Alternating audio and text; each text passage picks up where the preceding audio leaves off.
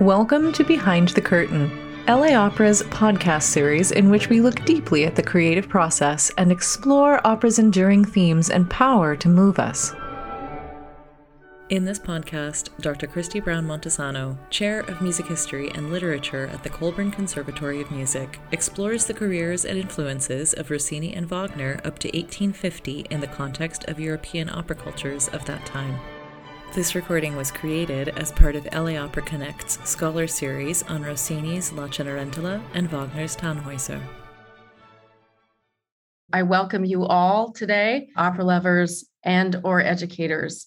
Today's topic is really diving into what I've had a tale of two opera composers, Rossini and Wagner. The umbrella term opera covers so many different types of works across centuries and national traditions. Opera, the word in Italian literally means the work. So today people think of opera as a dramatic musical piece that is presented mostly via singing, if not wholly via singing. And there are a lot of exceptions in the repertoire to this general definition, especially in comic opera, which sometimes contains spoken dialogue. And then if you look at the season offerings around houses throughout the globe, operettas are coming in more. So those of Gilbert and Sullivan and Broadway musicals, which in fact are turning up more and more frequently. So you can, in the past few years, as I've looked, I've seen West Side Story, Sweeney Todd, Showboat, Candide, Carousel, A Little Night Music, and many others. So it's not strange for us to think about it today, that a serious dramatic opera like Tannhäuser and a comic work like Rossini's Cenerentola would be staged by the same company for the same audience, same subscribing audience. But at the times of their premieres, these operas were worlds apart. During the 19th century, even the venue could signify something about the piece. There were theaters dedicated just to the most grand and serious opera, others theaters that would do comic, some that would do opera plus spoken theater, some that mixed ballet, just as we see with different houses today. But you wouldn't necessarily, the closest thing I can give is you might, back in the day, expect to see Rossini's opera more at something like the Pantages. And then you would have Wagner being performed at Dorothy Chandler. It wasn't just a matter of, there wasn't necessarily a hierarchy, but it was just considered two very different types of works. So I wanted to explore the context for these two works, their very unique context, and also offer a closer look at the creators, Rossini and Wagner, the opera traditions and history that influenced them, the theatrical culture that each one of them was working in, and their life experiences, all of which relate to the content and style of Cenerentola and Tannhäuser. Let's start with the basics. Gioachino Rossini's La Cenerentola, the subtitle is Ossia la bontà in trionfo. So this is Cinderella, or Goodness Triumphant. It's a two-act work, and he labeled it as a dramma giocoso, so a humorous or lively drama, what we might call a dramedy or a commedrama today, with a libretto by Jacopo Ferretti on a fairy tale widely known at the time throughout Europe in various forms. Then there's Richard Wagner's Tannhäuser. It's a three-act grossa romantische Oper. That's what he called it. So a grand romantic opera with a libretto by Wagner himself that focuses specifically on events and figures of German history and legend. So you have one that is kind of an international European story and one that focuses more on Germany. And you will see also that these two operas are 30 years apart, basically. So there's a good span between the two premieres. Okay, so at this moment, especially for all the people that said, I know a little bit about opera, but I'm still learning a lot of things, I'd like to make a full and honest disclosure. I didn't grow up with opera. My mom and grandmother loved the ballet and musicals, and so did I. So my first real experience of opera came during undergraduate studies in music at UC Davis. And that was in recorded form. And now I'm going to completely age myself. Recorded form, like LPs first, and then CDs. And finally, we had some VHS recordings for my classes. During my time at Davis as an undergraduate, had the extraordinary opportunity of singing in the chorus in a university production of Bellini's I Capuletti ed I Montecchi, the Capulets and the Montagues. But my first encounter with opera music was very young, and it came in the form of cartoons, specifically Looney Tunes. And when I thought about that for a moment, I realized, ironically, that the two famous examples of Bugs Bunny cartoons that mixed with opera quite explicitly highlighted the music of Rossini and Wagner. And the first that I want to share with you is The Rabbit of Seville. This is from 1950, opens with a placard telling us this is a summer opera performance of Rossini's The Barber of Seville, starring a variety of singers, all with Italian names, of course. And not far from the concert scene, Bugs Bunny is fleeing from his arch nemesis, the hunter Elmer Fudd. And as he tries to escape, he sees the backstage door, and goes in there. And at that point, the opera is hijacked by this battle of wits between Bugs and Elmer.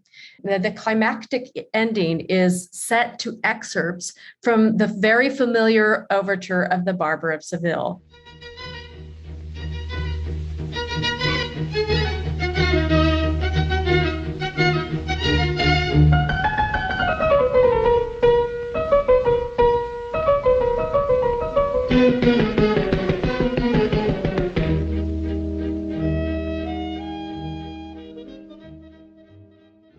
I still laugh at this. It gives you a little bit of a taste of why Rossini is known primarily for his comic works. The music works brilliantly for this. And there's also an insider knowledge for these cartoons. You would know, if you knew a little bit about opera, that the next installment from The Barber of Seville's story, which was penned by Beaumarchais as a play, is The Marriage of Figaro. So they have Act Two, Figaro, right? So it's letting you know. So there's kind of the obvious funny hijinks, and then there's this insider opera joke. Now, the next one I want to show is from 1957, What's Opera, Doc? And again begins with kind of a familiar concert sound, an orchestra tuning that precedes the performance. And once again, we find Bugs fighting against Elmer Fudd in the usual life or death conflict. And this cartoon is filled with different snippets of Wagner's operatic music. We have bits of the overture from Rienzi and The Flying Dutchman, the Valkyrie's cry from Die Walküre from The Ring, a horn call from Siegfried, and quite a bit of music from Tannhäuser, including this hilarious scene.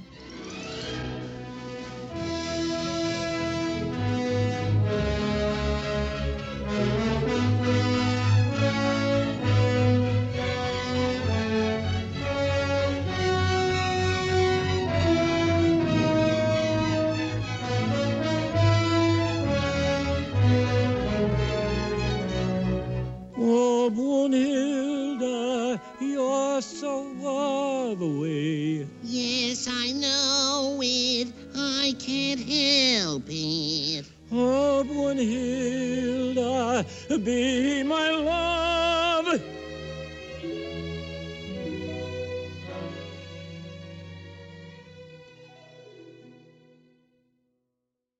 So that's how I started with opera, was through cartoons. And I couldn't get most of the funny things of this, the references to actual Wagner operas, but it still worked. It shows also American culture's kind of love and slightly, I would say satirical relationship to opera, which is one of the most ostentatious over the top, deliciously emotional and spectacular genres of theater out there. So let's return again to our two operas there. So aside from these goofy allusions, the operas of Rossini and Wagner continue today to be among the most globally popular. Consider this recent data from OperaBase, which tracks opera activity throughout the world. Rossini, Wagner, both there in our top 10. When I looked at works, it was very interesting because none of Wagner's works actually were in the top 10. I do think the scale and expense of those works is often prohibitive, but the Barber of Seville, practically every country except for France had Barber of Seville in the top 10. So I wanted, before we get to the works, to look at these composers because they are what we call canonical. They're still very much revered in the repertoire. Their works are still very much part of the opera world today. And so I built a little bit of a timeline. Rossini could easily have been Wagner's father. There's also a difference, of course, in birthplace and national identity, which we will explore more. On the other hand, both composers were born into artistic families that in some way were centered on the theater. So Rossini's dad was a horn player, but his mom was in fact a theatrical opera singer. And on the other side, Wagner, born in Leipzig, Germany, the center of Thuringia, very much associated with the mature profession of Bach. He spent most of his professional life in that city. And Wagner grew up with a stepfather who was an actor and painter specifically with the theater. Now let's look at what happens with Rossini then, because we're waiting for Wagner. By the time he was 12 years old, Rossini was already having steady work as the maestro di cembalo. And this meant, as maestro di cembalo, meant he was at the harpsichord. He was at the center of the orchestra. Often people would conduct from the harpsichord, so he probably did lead the orchestra at sometimes, or they would be taking the cues from the first violinist. But as the harpsichordist, as this master of the cembalo, you are in fact central to the musical part of the presentation. Now, in 1810, he writes his first opera. He gets his first commission from the Teatro San Moise in Venice. It is a one-act farsa, a farce, called La Cambiale di Matrimonio, the marriage contract. So it's just for a lot of fun. And I have here a little snippet from the overture of the Cambiale di Matrimonio, this first commissioned work by Rossini.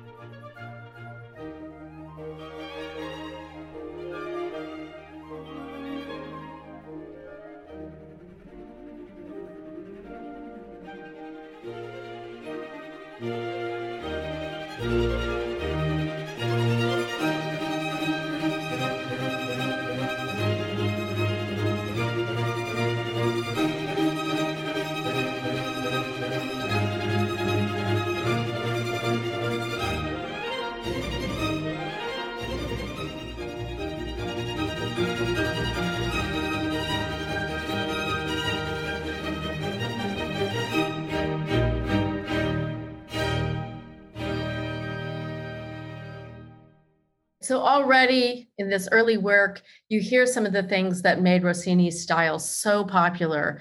The tuneful melodies, again, very snappy, vibrant rhythms that are happening. Woodwind players love Rossini for his, particularly his overtures. They get all kinds of fun things to play. You have a spotlight of the horn as well. So that's a little taste of early Rossini. Now, already the year that Wagner is born, Rossini achieves international acclaim with two operas for Venice, Tancredi, which was a serious opera, and L'Italiana in Algeri, which is one of his most hijinks, crazy comedies. So that's where they're lining up. I wanted you to be able to see some of the ways their lives come together. So we just meet Wagner, and Rossini is already internationally renowned. As we go forward, Rossini nabs an absolutely plum position. He becomes music director and composer from 1814 to 1822 at San Carlo in Naples. This was a prime place to be hired as music director. So he got a very prestigious job. He's really at a wonderful high point. By 1816, 3 operas alone premiere: Il Barbiere, The Barber of Seville, La Gazzetta, and his serious opera, Otello. Many of you may not have known that he wrote an Otello setting before the famous one of Verdi at the end of Verdi's life. And this is the thing. He has completed by now, in 1816, by the end of it, 19 operas. He is 24 years old. Even more incredible, all of these operas that he has written have been staged almost immediately at venues that included some of the most famous opera places at then and still today. La Fenice in Venice, the Teatro Argentino in Rome, La Scala in Milan, and Teatro San Carlo in Naples. But this success also meant an incredibly punishing work schedule, the kind that I hear something similar from composers working in television, where the turnaround for music is lightning fast. So the year that Cenerentola premiered, 1817, Rossini is 25 years old. It premieres in Rome, and it offers an example that is far from unusual in Rossini's life as an opera composer. He received the commission in early December 1816 from the Teatro Valle in Rome. But their first choice for a libretto was rejected by the papal censors. This was typical. Opera librettos throughout Europe had to go through censors who decided whether it was either ethically, morally okay, or politically okay with whoever the rulers were. So it didn't pass through the papal censor. And that left Rossini and his librettist, Jacopo Ferretti, deciding on a version of Cinderella, a tale that was, 1, fine with the censors, 2, was in vogue in opera librettos already. There are some now unknown, heard of operas that have been written on it. And 3, was light enough for the carnival season in Rome before the whole city shuts down for Lent. So the Papal States had a love-hate relationship with opera, but they still wanted to be part of their happy times. So I want to remind you, he got this commission in December, so early part of December in 1816. Cenerentola premieres on the 25th of January, 1817. So that is less than 2 months' time. It has to be rehearsed. Bottom line, according to Ferretti, Rossini wrote the music for Cenerentola in 3 weeks. So that is an incredible thing. And soon, Rossini's operas, both comic and serious, soon spread beyond Italy. So that in 1822, there was actually a Rossini festival with the Naples troupe that he directed in Vienna. So he is already at this point, at 30 years of age, there are Rossini festivals happening. He is the most popular composer in Europe. At that time, he meets Beethoven. Beethoven is, Rossini just feels like he's with his idol. Beethoven is polite up to the point that Rossini says, yes, I also want to write some more serious opera. Beethoven having written one serious opera, his rescue opera, Fidelio. And Beethoven, in his usual curt self, says, just write more Barber. So it was a way of saying, don't try the heavy stuff, just stick with your light comedies. In some ways, we can understand that because, once again, these comedies were incredibly popular. It was a winning formula for Rossini. Now, all this time, Wagner is just a little boy who starts piano lessons in 1820. So he is still very young at this time. As we go forward, Rossini goes to Paris. Paris is the it is the capital of opera for Europe during this time. And the Opéra, the beautiful Theatre Garnier, that is where opera is happening. Everybody wants to make it in Paris. Verdi will go to Paris. Donizetti and Bellini will both be in Paris. This is where you want to go. And Wagner will go there as well. He becomes the director of the Italian theater in Paris. He's asked to do that. He also begins bringing some of his operas there, including serious ones. And he pays it forward. He helps a young Giacomo Meyerbeer have his Il Crociato in Egitto, one of his early operas, played at the Théâtre Italien, at the Italian theater. So Rossini is high. He is like, he's made it. He's completely made it. He begins then to specifically compose a series of French language operas for Paris, including his last opera, and we'll think about that, Guillaume Tell. It is his last opera. And there are some political and artistic reasons for that. During this time, in 1830, there were revolutions throughout Belgium, France, Poland, the Italian states, and Switzerland. Now, the problem with that is just before Guillaume Tell went up on the stage, Rossini had negotiated an amazing deal with the French government under Charles X. He was getting them to agree to an annual salary just to stay in Paris, just to run some things. And he said he would do 4 operas, but that was actually not even in the contract. So he wanted this annuity guaranteed. And he said, I won't put Guillaume Tell onto your stage until you sign the contract. So they agreed. Tell went forward, was a big splash at the opera. And Rossini and his wife go back to Italy for a vacation. And in that time, these revolutions happen. And the problem is that Charles X is dethroned and all contracts that were signed by that old regime are suspended. So he spends several years trying to get that contract honored. And at that time, he's starting to feel the health effects of the schedule he has kept up for years. So he retires at the height of his fame in 1830. He's 38 years old. So that's something that many people don't realize. When they see the older, paunchier Rossini in pictures, he's already done with his theatrical work. He does write a few more large-scale works, but he also concentrates on songs. And at the same time, Wagner is in school. He's just attending school. All this stuff is happening. So for him, Rossini is the older generation. It's someone that he will actually, it's almost like grandfatherly in terms of art, because Rossini will help Meyerbeer, and as we'll learn, Meyerbeer will help Wagner. So Wagner, only as the very year, basically, that Rossini has disappeared from the opera stage as a composer, he begins his music studies at Leipzig University. A few years later, he completes his first opera, Die Feen, The Fairies. And he also will later soon after that, get his first professional post as chorus master at a theater in Würzburg. And I want to show you a little bit of the overture. You can listen now to this early overture of Wagner for Die Feen.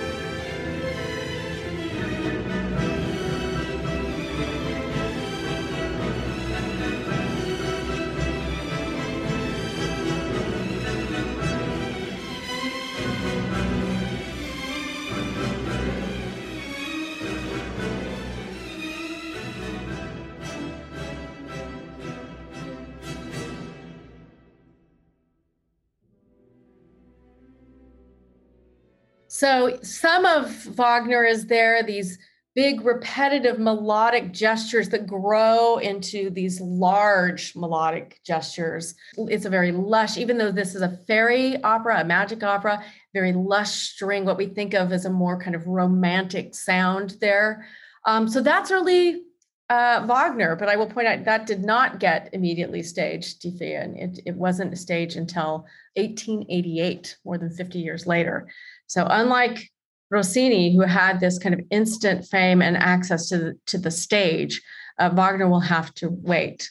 As we get to the late 1830s, Wagner gets his first music directorship at the theater in what was now Latvia, Riga, in the capital of Riga. I would like to point out that he also begins the Red Pocketbook. He begins putting notes to a future autobiography. Now, think about this. He has not even had a work staged yet, and he's already putting together his autobiography. That is that's strong self-confidence happening there. This is a watershed moment for opera in general, is that Meyerbeer's Les Huguenots from 1836 enthralls the Paris opera audiences, and grand opera, French grand opera, becomes the vogue. And we will talk about a little bit about French grand opera at the end. Our final so that's kind of where we see them come together through Paris. This last little bit gets sad for Rossini, much happier for Wagner, although always an adventure. Wagner has to leave his position at Riga in the middle of the night with fake papers. His and his wife Minna's passports have been confiscated because they owe so much money to everybody in Riga. He's already begun writing Rienzi. He basically sneaks out with his family, and there's a dog in there too. They have this horrible crossing, Baltic Sea through, around Scandinavia and down to the UK before they go over to France, which he said in a later writing was his inspiration for the stormy sea in The Flying Dutchman. But he is set on going to Paris and making it. Rossini, resting in Milan, establishes a salon. His villa is a place for intellectual conversation and a lot of music making, but he is really not composing. So you see Wagner going up, Rossini starting to kind of go down in his creative output. Wagner fails, however, phenomenally fails in Paris. He just cannot get it going, despite help from Meyerbeer. The politics of the opera, the social gatekeeping just made it very difficult. And his position as an outsider, as a German, and his personality made it very difficult. He finishes working on Rienzi, and he begins work on Flying Dutchman, but none of these are getting put on. Now, it's basically through the help of Meyerbeer that Rienzi gets its chance on the stage. Meyerbeer finds a way with his contacts at the Dresden Hoftheater and says, put this on, give this kid a shot here. So he begins to make his way, Wagner makes his way back to Germany, where in fact it will be put on. Rossini, one of his last great works, the Stabat Mater, finished in 1841. Everybody loves it, is acclaimed in Paris and Bologna, but he is really suffering physically. His health is terrible. As Wagner now firmly landed in his homeland, there are premieres at Dresden of Rienzi and Dutchman. They like those so much that they hire him as a music director, and Tannhäuser will receive its premiere there in 1845. So he's 32 years old. So he's only 6 years younger than Rossini was when he retired. So he is a more kind of late start, but now ready to go because he's consistently worked on operas even when they weren't being staged. Again, for Rossini, he travels to Paris for medical treatments. He's quite unwell. Another set of revolutions. And I end with this because it will affect Wagner and Rossini profoundly. This one was called the Springtime of Nations, and the revolutions throughout Europe will include the German and Italian states. So these regions that are German language and Italian regions that are Italian language are not yet countries. So Wagner actually takes an active role in the uprisings in Dresden as a writer and spokesperson. He wrote a lot. He had to flee from Prussian troops in 1849. He is exiled to Switzerland, and he will not be able to return to Germany for 15 years until 1864. And for his part, Rossini also is exiled in a way. He had a more conservative idea about revolution. His father had been arrested for his revolutionary activities, so he was very circumspect about politics. He had all these deals with monarchs and people in power. And so Bologna, which has always leaned to the left a lot, basically turned on him. He moved to Florence for a time, and he finally settled in Paris. He died there at his villa in the Parisian area and was buried there. So these two guys have they have contrasting careers in many ways, and yet there are some connections. Both of them born to artistic families connected to the theater, both drawn to Paris, arguably the most esteemed opera center in Europe. They both held music directorships at important houses, Naples and Dresden. And both composers were affected professionally and personally by the political revolutions of their times, going into different kinds of exiles after the 1848 revolutions. So you find that Rossini walks away from the theater at his height, and Wagner instead relished his revolution. And during his exile in Switzerland, spends much of that time working on libretto for The Ring and other things. He never stops working and writes numerous essays on the state of Germany and German music, art as revolution, artwork of the future, opera and drama. So he really sets his sights on becoming a German opera composer. So they came from wildly different experiences of what it meant to be an opera composer. In a way, Wagner was a foreigner to this, trying to find his way. For Rossini, he could feel almost a native claim, and there was a lot of support in his country. Where do they come together? These are two heroes that Rossini and Wagner shared. Rossini was more popular than Beethoven during the 1820s. In fact, Beethoven, we think, but the ninth, but his late works were not really popular in the sense. Rossini was incredibly popular, but he held the older composer in absolute high esteem. He made a point of visiting, really paying homage to him. Beethoven, in his symphonies and his overtures, had demonstrated the astounding expressive potential in instrumental music. The Italians weren't great at that. It was pushing then opera composers, even Italian bel canto, that's beautiful singing, Italian bel canto opera composers, with a tradition of prioritizing the beauty of the voice and letting, the orchestra just be kind of like black velvet to the diamond. But now even Italian bel canto composers had to think more about the orchestra. And the success of Rossini's overtures, along with Wagner's, shows something about the influence of Beethoven. Wagner saw Beethoven as the very foundation for what he termed the artwork of the future. He believed that Beethoven had taken the symphony as a genre as far as it could go for just purely instrumental music, and that the next natural step was to combine the symphonic power of instrumental music with das Wort, with the word, meaning text, drama. And Wagner made it a priority. He wanted to signal the importance of the ninth to opera, to his vision of opera, so that when he was a music director at Dresden, he conducted one of the rare mid-19th century performances of the Ninth Symphony, which most conductors and orchestras of the time avoided as much too difficult. The other crucial connection between Rossini and Wagner, as I pointed out, is Paris, and this genre we call French grand opera, which Rossini's Guillaume Tell had helped to launch, and which found a new champion in Giacomo Meyerbeer. In fact, Wagner wrote a letter to Meyerbeer saying, "You're really my model. You're the person I see in your works what I want to do." And he modeled Rienzi specifically on Meyerbeer's works. Now, frankly, not many of the French grand operas that were so popular on the Parisian stage in the 1830s and 40s are still put on frequently today. They're canonically recognized as important, but they're not staged as often. But the elements that made French grand opera so popular influenced every opera composer of the time. Thank you very much. You've been listening to LA Opera's Behind the Curtain. If you've enjoyed listening to this podcast, you'll want to make sure you don't miss an episode. Please subscribe and leave a rating or review on Apple iTunes, Google Play, or wherever you listen. Remember to share with your friends on your favorite social media, and we'll see you at the opera.